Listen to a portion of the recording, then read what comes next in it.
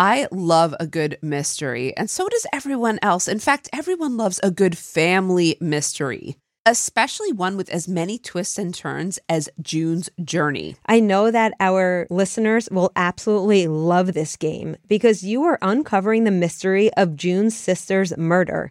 And you're becoming a detective. You're looking for clues, and each scene will lead you to a new thrilling storyline.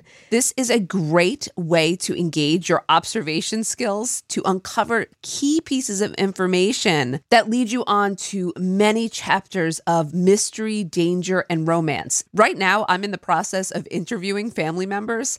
And this is bringing me back, just so you know, to my days in law enforcement. And I'm having such a blast with it because it is so much more lighthearted, but it also has the mystery of where will this take me? You can even chat and play with or against other players by joining a detective club.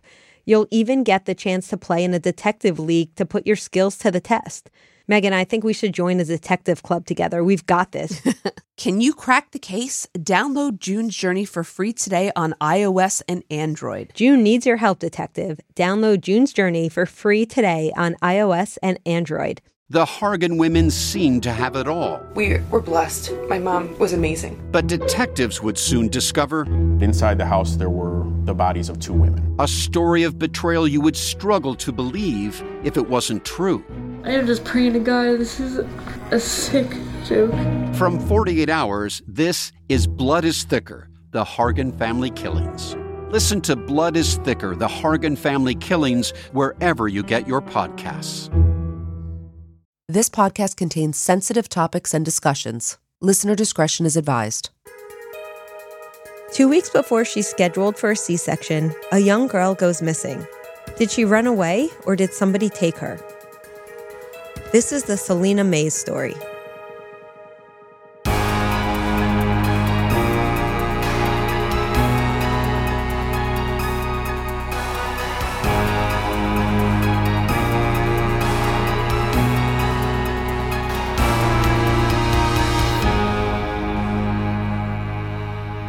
Good afternoon, Megan. Oh, good afternoon, Amy. How's the summer treating you? I mean, it's the beginning of the summer, really. It's not even summer hasn't hit. It's just our summer break. That's true. I'm excited for our camping trip in a few weeks. Looking forward to that. Actually, James and I are just searching for a tent right now. Oh, good. Make sure you get one that could sleep 4.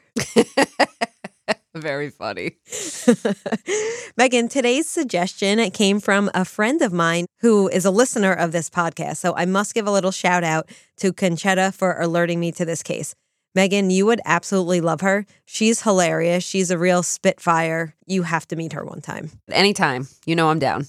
I have to be honest, I was absolutely infuriated by the details of this case. More so, I was shocked to find out that I'd never heard of this case before, even though it happened so local to me. It happened in South Jersey. Now, I'm more in central Jersey. South Jersey is maybe about an hour from me, but you would still think I would have heard of this case, but I never had. Have you ever heard of Celina Mays? Nope, I sure haven't. Yeah, and the lack of coverage is despicable, which is also shocking given the details of the story. Okay. So let's dig in because I'm really interested to hear your thoughts on this one. It starts when Celina was born on May 21st, 1984 in Miami, Florida. Her father, C.J. Mays, was a musician and her mother, Lynn Vitale, was an exotic dancer. The couple had a tumultuous relationship riddled with substance use, and the two never got married, but they were trying to make things work.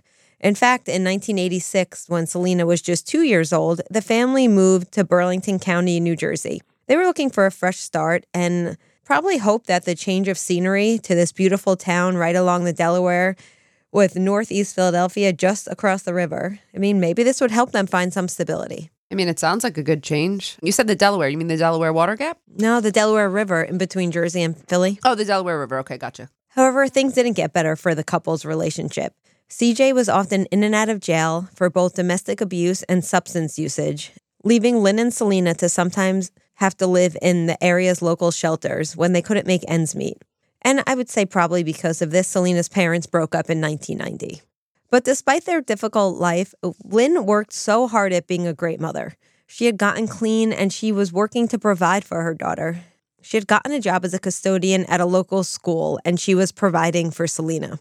Now, CJ had also gotten clean shortly after the breakup, but he didn't get to see his daughter as often as he may have liked to because he was denied visitation. Why? He was denied visitation not because he was abusive or anything towards his daughter, but he had neglected to pay several child support bills. So because of that, visitation was cut down. Okay. To add more to Celina's young life, unfortunately, her mother, Lynn, died of an acute brain aneurysm in 1994 when Celina was just 10 years old. Oh, that's awful. Who does she go to live with? Well, that becomes a problem because obviously this loss was incredibly difficult for her, but not only because she was young, but because, as I mentioned, her and her mother were really close. And as you asked, where did Celina live? Well, this made things even harder because Celina found herself caught in a custody battle between her dad and her mom's family, and they did not get along. Got it. At first, Celina was put in the temporary care of one of her mother's close friends while the custody battle ensued.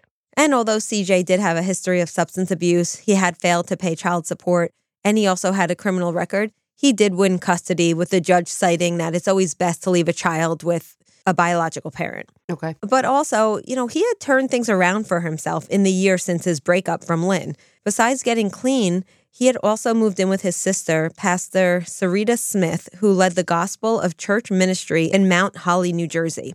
Now, this was not far from where Celina had grown up and lived with her mother in Burlington County. CJ had also gotten married to a woman named Yvette, and the couple both worked for the Gospel of Christ Church. So he was working, he was clean, and, he was ready to be a father to Celina. Mm-hmm.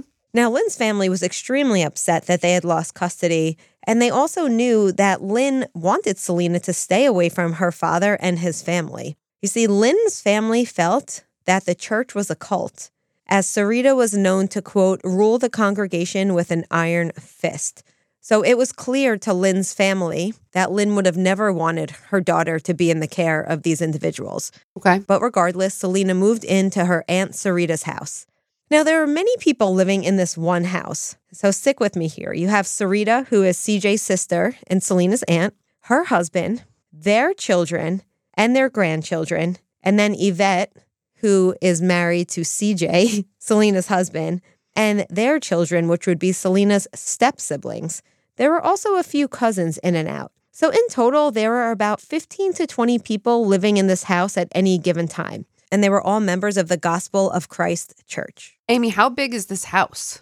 Yeah, that was my first question. So I did some digging and I found a picture of the house online, and it's a modest house. It appears to be a ranch. If I had to guess, maybe a 3-bedroom, maybe 4-bedroom. It's not a house large enough for that many people, but it's unclear how cramped they were. Maybe there was like an addition onto the back of the home that you can't see from the Google map. So we can't be certain what the living situations were, but we know that everyone in that home was a member of the congregation. Okay. How did Celina take this change, this adjustment? How did she take to living with her father and all of this extended family? That's a good question, and one that I don't know the answer to because there are mixed reports about how she felt. Now, Lynn's family says she was very unhappy and she did not like the strict religion in the home or the fact that she wasn't allowed to socialize with kids outside of the church. And this included school because she, along with the rest of the congregation who lived in a few homes nearby, they were all homeschooled by other members of the Gospel of Church, and they were not permitted to socialize with others. There are some reports that say that there were a couple of occasions when the children were allowed to go to a local roller rink, but this seemed rare. So for the most part, they were a pretty insular group. And then something else happens to Celina in the late summer of 1996. It became known to those in the home and those in the church that 12-year-old Celina was pregnant. In fact, she was 4 months pregnant, indicating that she had conceived when she was just 11 years old. Oh my gosh. How? Yeah, Megan, I think everyone was shocked. How does an 11-year-old child end up pregnant? So our shock is probably different than the shock that came from the church and those around Celina, because their shock centered around Celina's virtue as opposed to the horrific nature and the criminal nature of the situation.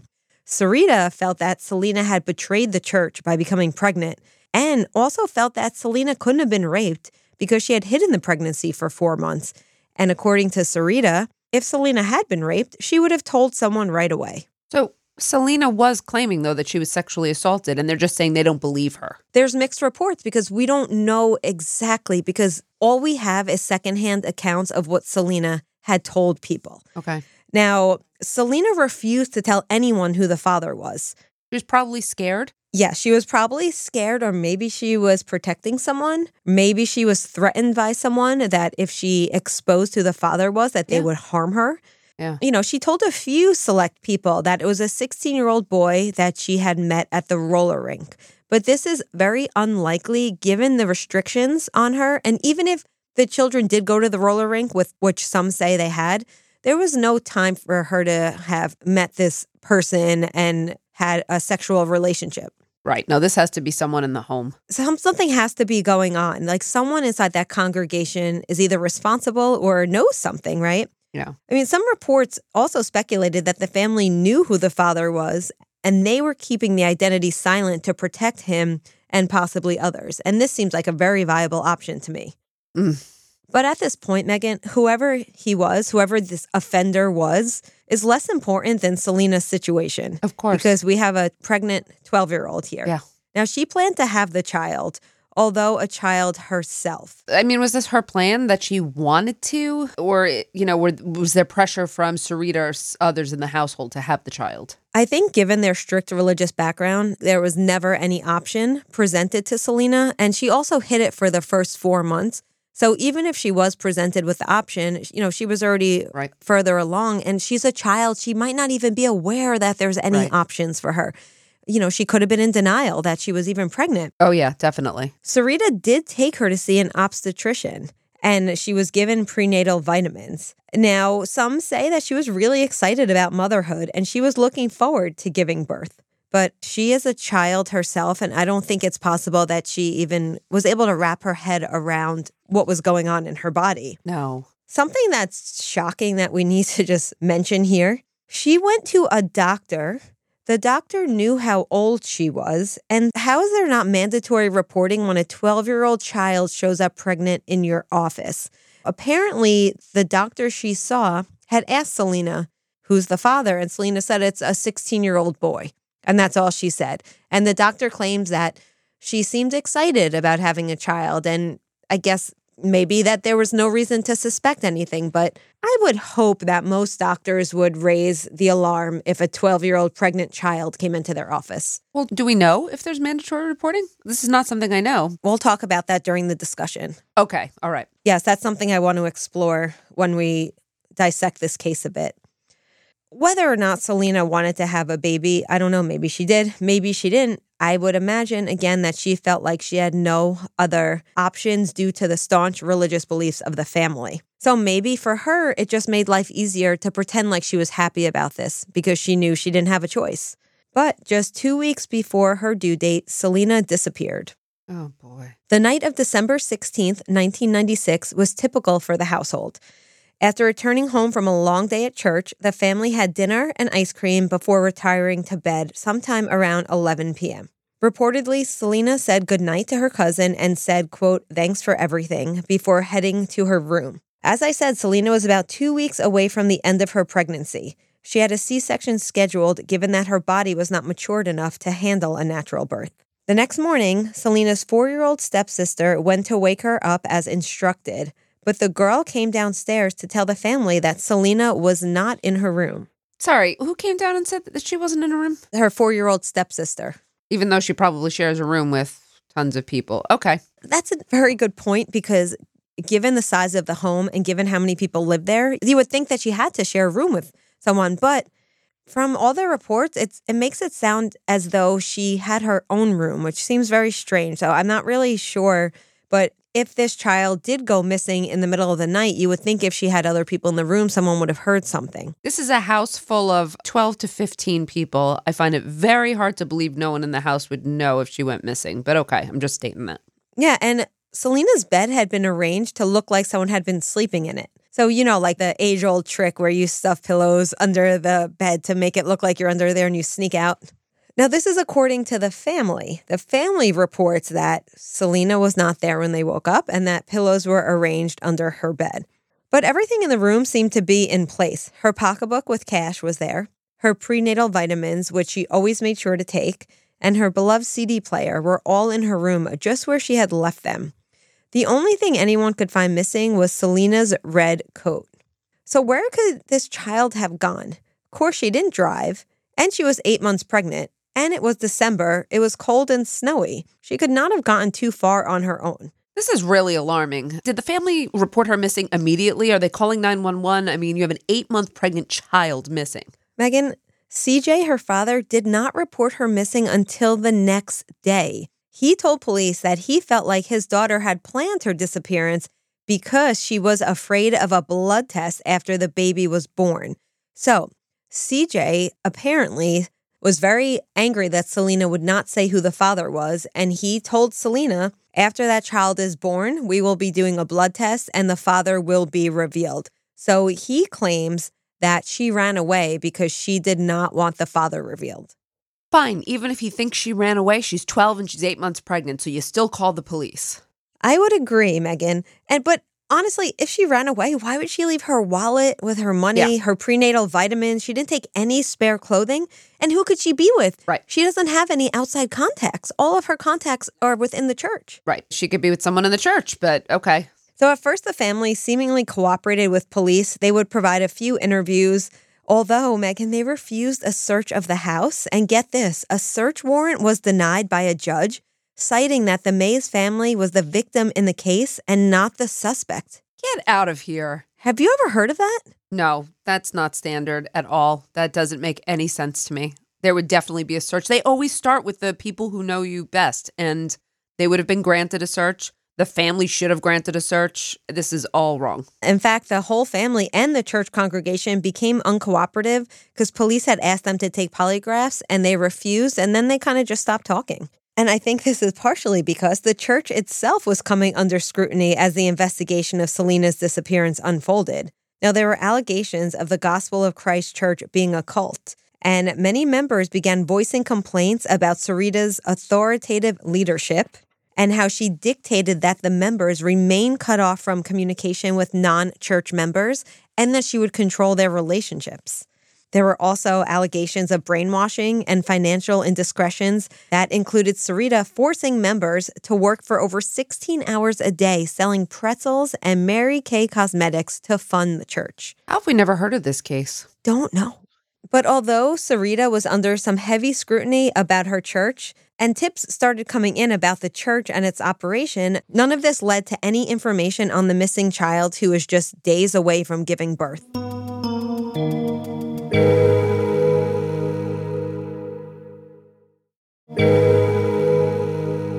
Celina's due date was December 29th, 1996, and it neared with no news of her whereabouts. Concerns grew. Again, Celina needed a C-section and would have required medical care, which for police ruled out the possibility that she had had the child on her own and had fled with the baby. Mm-hmm. No hospitals in the area or in the family's former home city in Florida reported anyone fitting Celina's description giving birth there. And again, she was so young that I think it would have been fairly easy to track her down had she sought out medical help. Yeah, I think so. Remember I mentioned that CJ and Lynn's family did not like each other? Well, members of Celina's maternal family, which is Lynn's family, they suspected that CJ's family had something to do with her disappearance. But CJ and his family believed that Celina had been taken back to Florida by her mother's family. Now, this was totally unfounded because police checked on this tip and they were able to very quickly rule this out as there was absolutely no evidence that she had even been in contact with anyone in her mother's family anytime within, the months leading up to her disappearance. Because how would she even have contact with them that closely monitored in a house of 15 people, not having access to communication, Yeah, and there's no cell phones, there's no burner phones at this point. Right. Sarita also floated the idea that possibly a disgruntled member of the congregation may have taken Celina. I mean, this motive remained unfounded in the investigation and seemed unlikely, but it is curious that Sarita brought up this possibility. I don't think this looks good for Sarita, but okay. It's going to look a little worse. Okay. On the 1-year anniversary of Celina's disappearance, CJ publicly said that, quote, "She was a strong girl who just wanted to leave. The church didn't have anything to do with this. I want my daughter to be happy. I want her to come back, but if she is big and grown, I am behind her, whatever decision she makes." would just like to point out, he is saying this about a 13-year-old girl who, if she had successfully given birth, would have a 1-year-old child. How does this make her grown or an adult? Everything is all wrong about this, just everything. But CJ also wanted to clear something up in his public appearance. You see, rumors had started to swirl that maybe he had raped his daughter and he was actually the father of the child. Mm-hmm. So part of this public appeal was really for CJ to submit medical evidence of a vasectomy that he had had years prior to when Celina had gone missing. So to me, this feels more like CJ trying to clear his name than trying to bring awareness to his daughter's case. Yeah. His public appearance didn't really bring in any new tips or leads anyway. Okay. Almost 2 years after her disappearance, in January of 1998, another rumor began swirling after Celina's cousin, Sean. Now, Sean also lived in the home, and Sean was Sarita's child, Sarita's grown son. Okay. He was charged with child molestation and sexual assault. The victims he was charged with assaulting were 2 young members of the church who were 13 and 14 when the assaults began. Wow. So there's a very strong possibility that he could be the father of Celina's baby because he might have sexually assaulted her. And that's why they're covering this all up. Yeah, so there's a history of child molestation by Sean, who lived in the home with Celina. It's not looking great. No. Unfortunately, I could not find any evidence if he was ever taken to trial or if he served any time for these charges. And I looked hard. Okay. I mean, it could be because his name is Sean Smith. It's a very common name. Well, he was a minor too, right? So there might be sealed. He was in his 20s. Oh, I thought you said teenage. I must have misunderstood. Oh my gosh. Okay. Yeah, no, he was in his 20s and he was married with several children of his own. In fact, he had 5 children with 4 different women, and they were all living in the same house at the time Celina went missing. Ugh. So this Sean guy does not have a great reputation in the community. It's just such a recipe for disaster, but where's Celina? Well, I don't think it's surprising that after these charges, many started suspecting that perhaps Sean fathered the baby and perhaps Sean and or Sarita did something with Celina to protect Sean. Because again, CJ threatened to get a blood test to see who the father was. Oh, gosh. Now, Sean denied that he had fathered Celina's child, and he was interviewed several times by the police. And while there was a lot of speculation that perhaps Sarita was covering something up for her son, investigators never had enough evidence to officially implicate Sean for anything. And Celina remained missing, and the case went cold. There was very little movement in the case over the years. In December of 2002, there was a tip sent to investigators of somebody seeing a woman who resembled Celina, who was caught on CCTV. But unfortunately, they were never able to find the woman's identity, and it turned out to be a dead end anyway. When was that, Amy? 2002. And when did she go missing? 95. In 2002. Are you going to tell me this is an unsolved case? Unfortunately, to this day, Celina and the child that she gave birth to are still missing. But investigators haven't given up hope. In 2021, they put out the following statement, quote, "In 1996, we had limited resources to communicate with the public and acquire details regarding missing persons. Social media has evolved greatly, and we can now reach a wide variety of people quickly through many platforms. We are using social media to distribute information about Celina to raise awareness of her case. We are hopeful that social media will be a beneficial tool in finding new information about the disappearance of Celina Mays." Now, the department reported that they had been working with the National Center for Missing and Exploited Children since 1996 to find Celina. Now, Celina would be almost 40 years old, and her child would be around age 27. This is unbelievable. I did not know this. You were going in this direction. Ugh, okay. Yeah, and, over the years, the case had been passed to a handful of officers as a result of retirements and just general turnover. But officials say that throughout the years, it still remains very active, and they are committed to finding out what happened to Celina and her baby. Now, there are no known leads, and some people involved are now deceased, such as Celina's father, CJ, who died in 2019. And many others are just simply off the map. There are very few leads to follow. Is Sarita still alive? I do believe Sarita is still alive. The church is no longer in operation, as far as I know. Okay. She's pretty much under the radar. The only other renewed interest, just last year in September of 2022, the case was featured on an episode of In Pursuit with John Walsh. Oh, yeah. This was hoping to garner new leads, but as far as I know, they haven't released publicly if any new tips have come out of this show. So I want to hear your theories, but before I let you go with your theories, I'm going to just tell you what I'm thinking. Okay. I think it's very unlikely that she left on her own accord. Although she wasn't happy and she probably wanted to leave her situation, she has very little, I would go as far as say had no means, and she was just a child herself. Furthermore, she would have needed medical assistance to have her child, and as I said, there is no record of her seeking such help. Is it possible that she went to some sort of underground doctor? I guess it's possible. And if that's the case, then I think it's possible that Celina and her baby are alive and well. But unfortunately, so much time has passed with absolutely no evidence of her or her baby's existence. And unfortunately, because of that, along with the fact that she did have a little bit of inheritance that was left to her from her mother that she would have been able to access at the age of 19, and that money has never been touched. And I believe if Celina was alive, she probably would have claimed this money. What do you think could have happened here? I mean, some people say maybe she died by suicide, but I'm not sure that I think her body would have turned up. I think someone would have seen something. First of all, I think I'm very frustrated at the end of this, and I understand why you were as well. Second of all, I would love to hope, of all hope to me, would be that she did somehow secretly get in touch with her mother's side of her family, and they squirreled her away somewhere. You know, they hid her. They protected her, they sheltered her and her child and gave her a new hope. That would be my hope. I don't think that's the reality, unfortunately, but I sincerely hope that I'm wrong in this case. I think in the reality here, what happened was that someone very close to home sexually assaulted this child, impregnated her, and once it was going to be revealed who the identity was, knew that this was going to be a problem. They were going to be arrested and incarcerated. And so getting rid of her and her baby was the only chance this person had at not being caught and detected.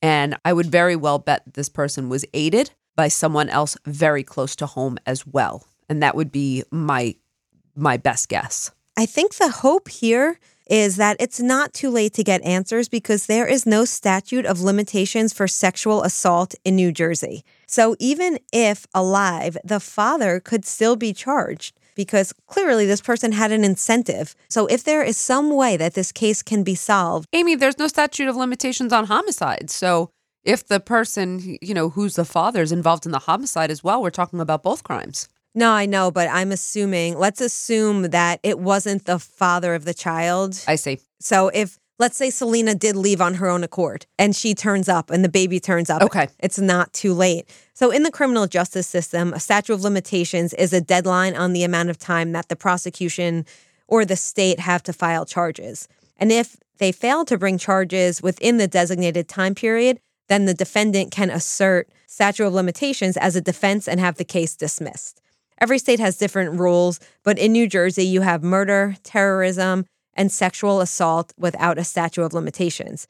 I was surprised that many states have a statute of limitations on rape and sexual assault charges. Some states... I knew that. You did. Some states having as few as 5 or less years. It is different for child victims. A lot of states will make the exception that if it is a case that involves a child, but the states that have a statute of limitations, most of them are between 5 and 10 years for sexual assault. Yep. I understand the statute of limitations on sexual assault, but we also don't know the age of the father, which would come into play as well. Because if it is someone who is under, 18 or 16, then there is no culpability in terms of for sexual assault, correct? Yes, I'm glad you brought that up because this is statutory rape. No matter what, a child cannot consent. Every state has a different age of consent. In New Jersey, it's currently 16. At the time of Celina's pregnancy, I'm not positive that was the age, but it was somewhere around that. But basically, the point is that an individual is legally incapable of consenting if they are under the age of consent. So statutory rape is what's considered a strict liability offense. So we talk about this in my class all the time because we talk how you need 2 elements, the mens rea and the actus reus. Strict liability means even if you lack the mens rea, meaning that if you didn't have the intent, if you didn't know that the child was a child or a minor, you will still be charged under statutory rape. But at what age? What if the father of the baby is 14?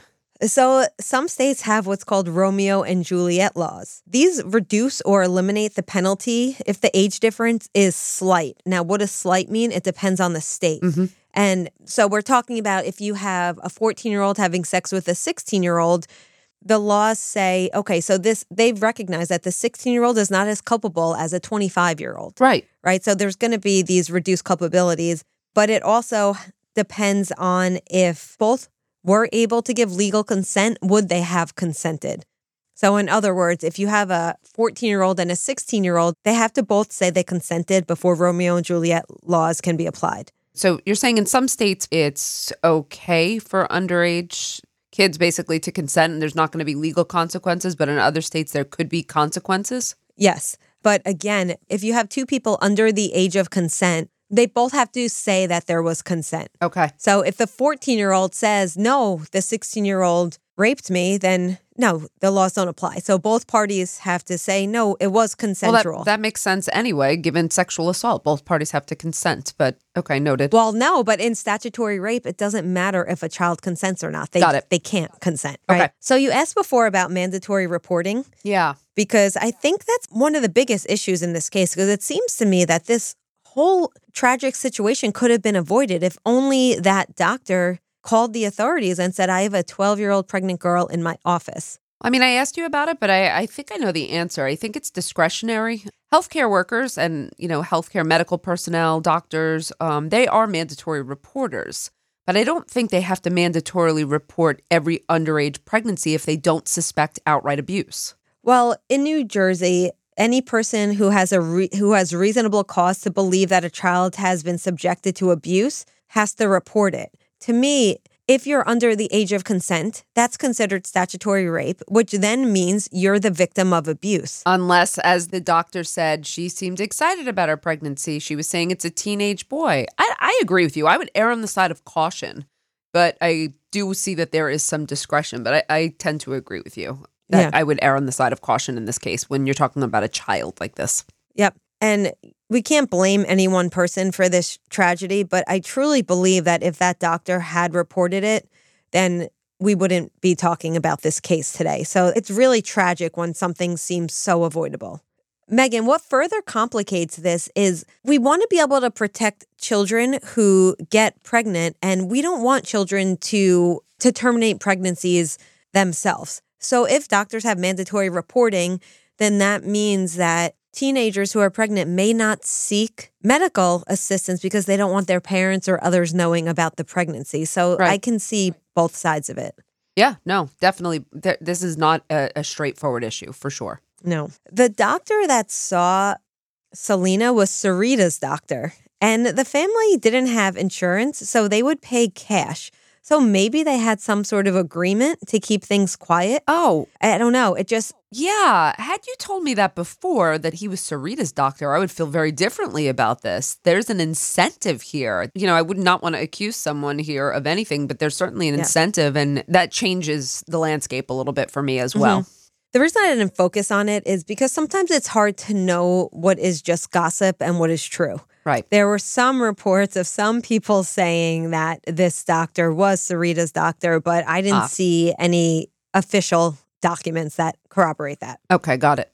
So I know you just did not long ago, you did your book club with Daniela on the book Uncultured. Sure did. And I don't know about you, but as I'm reading this case, I can't help but see similar themes to Daniela's episode. Yeah, I can certainly see the themes when we're talking about insulated members protecting each other, possible sexual assaults. There's some similar themes here. Even how Sarita would force them to fundraise for 16 hours a day. That sounds very familiar. Yes. Yes, it does. And then the other theory that gets floated around is, did members of the church do something to harm Celina? Maybe they were ashamed of her and trying to cover something up. But if that was the case, why would they have taken her to the doctor? I do believe it could be members of the church, but I don't believe it was outside members. I believe they were much closer to the home. So potentially, I tried to see if the doctor was a member of the congregation, and I could not find that information. But I guess it is possible that the doctor was in cahoots with the congregation. Anything's possible in this case, I seem, but I would not lay blame at necessarily the doctor's feet right now. I don't know enough about him. Mm-hmm. I would simply say that there is someone who assaulted this girl who couldn't have it getting out there. Although it doesn't seem probable that Celina and her baby are still alive, there is always the possibility that she changed her name and her child are living. We've heard of cases where people go missing and reemerge decades later. So, I think there is reason for the family and for her loved ones to hold out hope. And that's what I'm hoping for. Before we get to action items, I just want to mention something I found while researching this case that I think everyone needs to check out. You recall Soul Asylum's 1993 song, Runaway Train? Of course. Yes.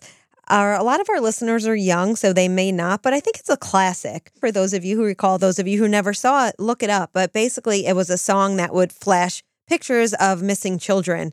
And did you know that the location and recovery of 21 out of 36 children came as a result of that video? I did not know that. That is incredible. Speaking of incredible, on the 25th anniversary of that song, they made an updated version in collaboration with the National Center for Missing and Exploited Children. So the website is runawaytrain25.com. Now listen to this, Megan. This is mind-blowing to me. They use something called geo-targeting technology. So based on your location, it changes the pictures you see in the video.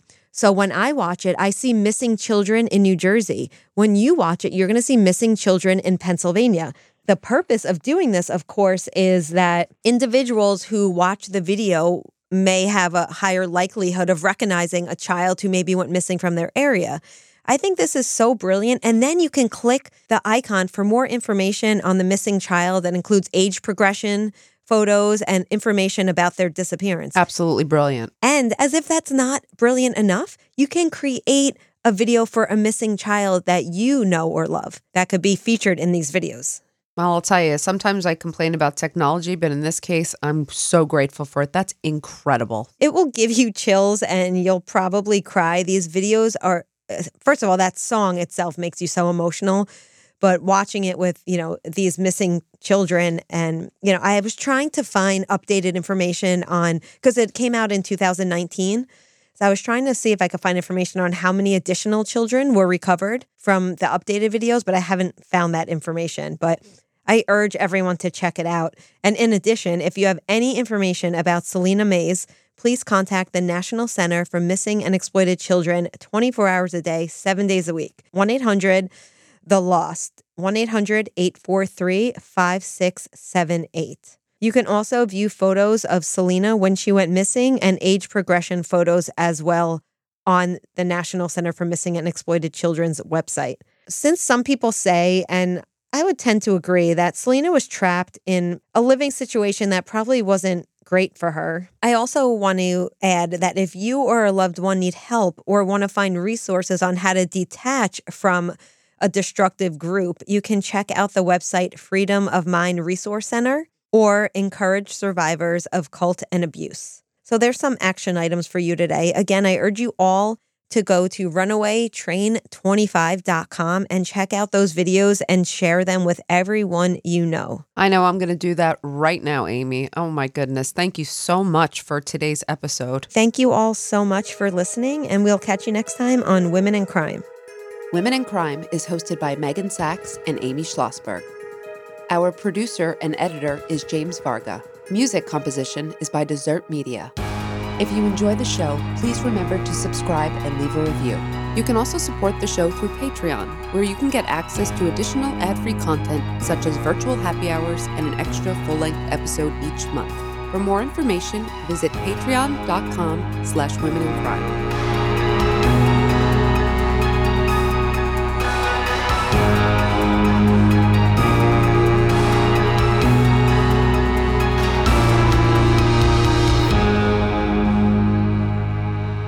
Sources for today's episode include the Trenton Times, aspe.hhs.gov, the Philly Voice, the Charlie Project, the Burlington County Times, childfindofamerica.org, and the National Center for Missing and Exploited Children. Seeking the truth never gets old. Introducing June's Journey, the free-to-play mobile game that will immerse you in a thrilling murder mystery. Join June Parker as she uncovers hidden objects and clues to solve her sister's death in a beautifully illustrated world set in the Roaring '20s. With new chapters added every week, the excitement never ends. Download June's Journey now on your Android or iOS device or play on PC through Facebook Games.